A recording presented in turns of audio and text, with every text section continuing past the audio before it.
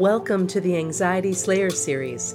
Our mission is to assist you with creating more peace and tranquility in your life through anxiety release exercises and supportive tools created to slay your anxiety.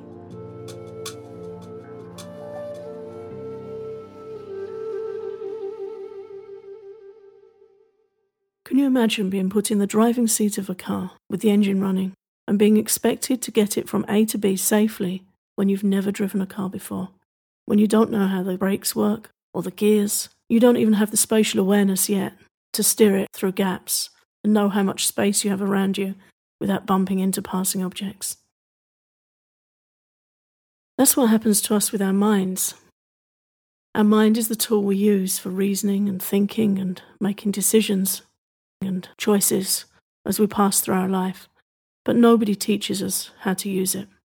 Nobody teaches us how to protect it, how to keep it safe, how to stop it becoming overloaded and suffering from stress and anxiety, and how to use it as a platform to reach to higher understandings, to cultivate inner awareness, and the bigger picture, the spiritual reality of our life and the lives of those around us. Ayurveda teaches that not only are we operating through the mind, but that there are different levels within our mind, and that by developing a basic understanding of them, we can learn how to protect ourselves from picking up extra dross that will bother us in our dreams, in quiet moments, or just in our day-to-day life when we're trying to get things done and we suddenly feel overwhelmed with anxiety.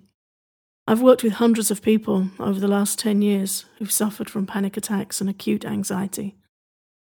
And they tell me how they can be walking down the road one minute feeling fine, and the next minute they'd feel as if their world's falling apart, as if they're going to faint or collapse or even die, where their mind has thrown such a number on them that they just don't know what to do, how to feel safe, how to feel in control.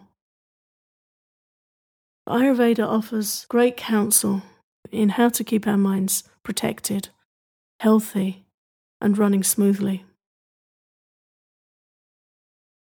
One of my teachers, Dr. David Frawley, has written a great book called Ayurveda and the Mind, The Healing of Consciousness. And in that book, he uses the example of our outer mind being like a doorway through which impressions from our senses and from the world around us enter into our inner consciousness.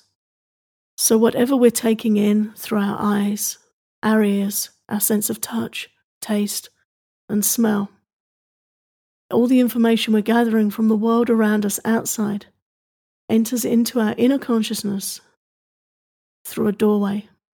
And that doorway has a doorman, a bouncer. And that's our intelligence. And our intelligence, acting as a doorman, decides which impressions and energies are allowed in. And once those impressions, the words we hear, the things we watch, the things we see, the things we taste, touch, and smell, once those things are allowed via the doorman into our inner consciousness, then there they stay. There they stick and take root. Ayurveda describes them as seeds that grow and develop within our internal awareness and eventually come to fruition and cause us to act. Whatever we take in eventually manifests as an action. If our doorman isn't discriminating between what we're taking in and what we're not, then those things enter into our mind. And you know when they've got in your mind because you'll dream about them and you'll ponder on them in your waking state. The greatest protection our mind has is to use good discrimination. We want a doorman that decides who's allowed in and who isn't. We don't want someone corrupt, someone that can be given a backhander and let anyone or anything into our inner awareness where they can wreak havoc. The first step in having a good doorman is to use our intelligence to know what we're allowing our senses to focus on in the first place. If we want to experience peace inside, we need to learn to exercise discrimination outside. And that means we need to make good choices in what we're watching, what we're seeing around us, what we're hearing, what we're saying, and what we're tasting and eating If we want to experience peace, we have to live peace. A simple diet based in grains, fruits, and vegetables is a peaceful diet. No one got harmed for you to eat it. Simple entertainment of reading uplifting or spiritual literature. Having heartfelt connections with your friends, family, children. Watching and appreciating nature is more peaceful to your mind than seeking entertainment in movies and television. And the same with what you hear, focusing on the sounds of nature, hearing uplifting conversation.